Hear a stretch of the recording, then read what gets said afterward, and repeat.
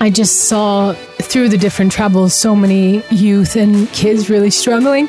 And I just felt that football was such a powerful tool. Hi everyone, and welcome to What Led You Here, a conversation with global leaders about their journeys and personal take on how to compete in markets that are getting faster, more complex and less predictable every day. I'm Steve Vamos, CEO of Xero, and I'm your host for this podcast. Today I'm coming to you live from Xerocon London, where we have over 2,000 delegates here with us. You know, I've spent the last 40 years in the technology industry, and I've seen how success or failure of any business is often dependent on a single leader's ability to manage the consequences of change and overcome one of the biggest barriers to change, and that is fear and doubt. I feel incredibly privileged to be joined here today with my guest, Rebecca Smith, or Bex, who has just come off the main stage at Xerocon. Bex made it to the top as a professional football player. She's a two-time Olympian and captained the New Zealand side in 2 World Cups. After retiring from the sport, she moved into leadership roles with FIFA, and she's also founded 2 small businesses. It's hard enough to get to the top of the pyramid in any domain, in the arts, trades, academia, science, sport, or business. To do it twice takes a special kind of drive and determination. I can't wait to jump into the conversation. Bex, welcome. What have you experienced here in the buzz at Xerocon? Yeah, well, it's a lot more exciting than I had assumed 2,000 accountants would be. I mean, my accountant, I really enjoy, actually. We have some really fun conversations, but it's just amazing. What a buzz. And as you know, it's about 40 something degrees in London, but no one seems to care. Everyone's just buzzing, and it's a lot of fun. So many different things to look at. I'm getting a little bit of FOMO because I feel like I'm not going to be able to absorb all of it in the time that I have. It's amazing. You've been the captain of the New Zealand soccer team. You've played in World Cups. You've also had very strong links into North America and Europe. Talk a little bit about you as a global citizen, the experiences you've had traveling the world. Did my accent give it away, Steve? There's a little bit. My parents are both Kiwis. They were born in Christchurch, but my sister and I were born in LA. So we grew up sort of being Kiwi American, which at the time was not that common. So we would go for all of our Christmases, all of our summer vacations back down to New Zealand because my parents really wanted us to know our family, and they were the only family we had. So lots of cousins and things. So I think having that dual citizenship and just really feeling like home is in 2 different places always since we were kids has been the foundation of why I've been traveling so much, and maybe why I chose football as a career when I went to Duke University and got an economics degree. And my parents and I said, well, I think I might just want to be a professional footballer for a while. And they went, go for it. Yeah, it's taken me all over the planet. And I'm really, really thankful for that because I think traveling is a form of education that we don't do enough. And when you look at, what's going on in the backdrop of the world right now, I think a lot of it has to do with just a lack of understanding and acceptance of other people and diversity around us. So thankful for being able to travel as much as I have. Now, you've had an amazing career as a football player. And for those in the Southern Hemisphere, I'm talking about soccer, football. You talked just then about telling your parents that you wanted to be a professional footballer when you were doing your studies. What was it inside you that made you decide that that's what I want to be, that that's the path I want to take? I get a little emotional talking about that actually randomly, but my parents have always said, follow your passion. Very emotional, weirdly. Oh, good on you. That's right. We like a bit of that. Yeah, get into it, honestly. But I think that football became a passion because of different reasons than just chasing a ball around trying to score a goal. I just saw through the different travels so many youth and kids really struggling. And I just felt that football was such a powerful tool for change and bringing people together. And, Farah mentioned it on stage, but she said it's the cheapest sport. It's the most accessible sport for everybody out there. So you don't even need a ball. You don't need cleats. You don't even need a pitch, really. You can crush a can and put down 2 sweatshirts or whatever you have, and then you're off and you're playing. And I think that brings together so many communities and in celebrating. And I think that there's such a lack of that now. It's interesting, the thing I took away from the conversation the 2 of you had, which I thought was really special, is the motivation of the women who are playing football. And the motivation, as you both articulated very clearly, is well beyond kicking a ball around. It is about the positive impact you can have when it comes to social change. And I can understand why you're really emotional about it. It kind of comes to the thing we talk about a lot, which is this sense of purpose and how purpose drives us. a sense of purpose can be such a meaningful motivator. I'm keen to talk about football, but we can also talk about the evolution of your life beyond football into the different businesses and the pursuits you have underway. And there are many. As someone who's watching a lot of the football that's being played in Europe right now, we were talking about officiating and how much better the officiating has become in the women's game. And I know you have a real interest in that, but I'll let you go wherever you'd like to go in terms of how that purpose that drove you into football has now carried forward into other parts of your life. I think that's really the main reason why I stayed in football, and it snuck up on me. I definitely never wanted to be a professional footballer. In fact, I wanted to be a professional surfer. But my mom said at 15, forget it. You're not traveling around and on beaches your whole life. I do that now, actually. I think, the community that football has built, the opportunities it has allowed me to be able to travel, and I guess the experiences that I've had through it, and both bad and good. And working at FIFA, you could see both sides as well, because I could see, I got to travel to parts of Africa for some of their qualifiers for our World Cups and see, the lack of resources, but the incredible amount of fans that were in Africa that weren't coming out in Europe or North America. So there are all these benefits from football that, we look at the women's game and we say, oh, women's football is, but actually it's so big and so diverse and varying all over the planet that was one of the reasons why I wanted to stay in it, because it felt like, okay, I've seen the positive benefits that football can bring and also some of the bad things, and I wanted to try to develop that and grow that and take some of the best bits from the African culture potentially, and bring it into Europe and vice versa.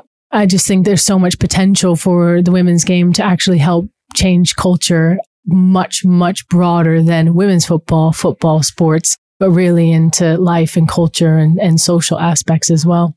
You talked about resilience when you were talking to our audience upstairs. I guess that's about overcoming the challenges. If you sort of look at your journey, are there moments that were important or challenges that were really important to overcome that you think really were foundational for you? Yeah, you lose more than you win. You make tons of mistakes. 90 minutes is just rife with mistakes. So it is obviously about trying to lessen the number of mistakes that you make over a course of 90 minutes, but it's also about challenging yourself, because if you have an area that you want to develop in your game, like for me, it was my left foot quite late in my career, because I just realized I kept getting stuck in situations as a center back because I was really favoring my right foot.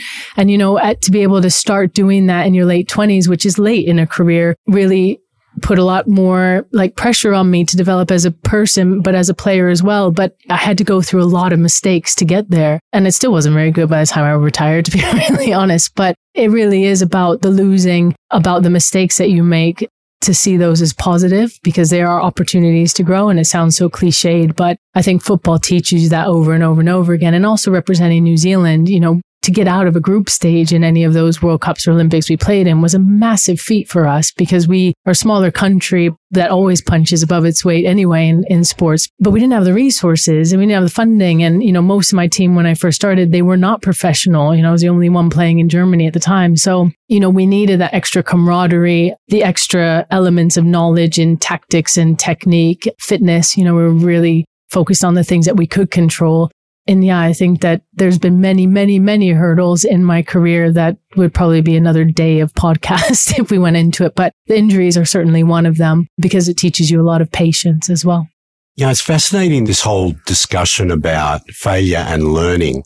There's nothing you are good at that you don't get good at by making mistakes on the way there. I hope that as we go forward and there's more innovation, certainly, that we see, the acceptance will be there. If you don't have a go, you don't go forward. My parents always said that. I don't know if it was a Kiwi thing. I always assumed it was, because they were the only Kiwis I knew as a kid. But they always said, have a go. You have to try everything once. In a game of 90 minutes, if you're thinking about your mistake, then you're going to just keep making more. So the thing you have to learn very quickly, especially as an elite athlete, is that there are no mistakes, and you'll get the next one right, and you have to pick yourself up and on to the next. And you have to do that within half a second, because the ball could be coming back in your way within the next, minute. So having a go, there is no real failures really in football. You just continually grow and learn. You're involved with a couple of businesses that you've founded. Talk a little bit about those and what you're accomplishing with those, or what your aspirations are for those. For me, women's football, when I looked sort of more globally, I kept seeing how people were talking about women's football, women's sports, female athletes as a CSR campaign, something we should be doing. It's the right thing to do. It goes in the D&I box or the development box, but actually it's an incredible business opportunity because if you look at half the population, oh, hey, we're women, and if you look at athletes on the top level or some of the sports that are doing it right, like Olympics, which still isn't equal, gender equal, but tennis, and you see that the females are bringing in just as much, if not more money than the males. So, and you look at, spending, consumer spending, that females are actually driving consumer spending, that they control more of household spending than their male counterparts. If they have a male counterpart, we happen to have 2 women, which is horrendous for our bank accounts. So for me, it was that there was this whole population that was being ignored. As a business owner, those are your fan base, are your consumers. So I saw it as more of a business opportunity. So Crux Sports was founded with the belief that actually if we can support all of the partnerships within the women's game, which, then goes beyond women's football and women's sports, that we could drive more commercial opportunities into the game and do it in the right way. Because we see a lot of brands coming in, making really bad mistakes in terms of content or copying all of the tropes that have already been out there, which is exactly what we're trying to fight against as athletes, or the development structures of different leagues and copy pasting the men, when actually there's a lot of opportunities we have in women's football because it is a nascent market to do things completely differently and outside of the box. And so it was just trying to drive a little bit more of innovation, but also skill and knowledge from my background into the game to support those stakeholders. So that's really what Crux Sports does. So everything from media to brands to working with players directly to partnerships to content to media, et cetera, et cetera. In terms of your football career, because you talked about playing for New Zealand and you also played in Europe. So if you sort of look back on your career, what would you say was the highlight that you reflect on most positively? I think playing for New Zealand was incredible. When we got out of the group stage in the London Olympics and we hit the USA, it was kind of like, well, we've done it. We've made it out of the group stage, and being able to play against the US in Newcastle was an incredible experience as well. And it was a bittersweet moment for me because I was carrying a really bad knee injury and my cartilage was pretty much dead. So I knew that could have been the end of my career. So my last international game, it was sort of the highlight and the lowest point at the same time. And also because I had grown up in the States, I knew a lot of the girls on both teams. So it was kind of nice to sort of end my career against players and friends, amongst players and friends.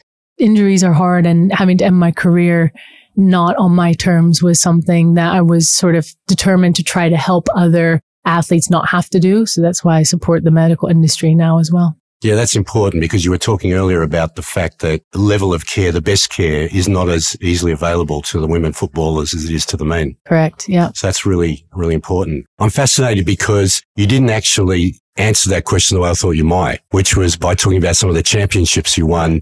Getting to know you here now, I understand why that may not have been where you went in your thinking. Actually, the year before we won the Champions League with Wolfsburg, that was the best season I'd ever had because we were 9th place out of 12 when I came in 2009. We had the vision to, win the league. That was it, and qualify for Champions League. But the year before, we had such a group of girls that really believed in the values of our team and what we wanted to accomplish as a club, which Wolfsburg had never done before. No one wanted to go and live in Wolfsburg. It was this tiny podunk town in Germany. No offense to people that are from there, but this was the perception of it at the time. So we couldn't recruit, big players. So being able to work with that team and be part of the captaincy team of that and really driving that defense as the foundation of everything that we did from that team, that was the year when we then qualified. We won, we got 2nd place, and it came down to the last game of the season, second to last game against Frankfurt, who had won it, however many times. So being able to really drive that and being able to qualify, that was really more special than winning the Champions League for me.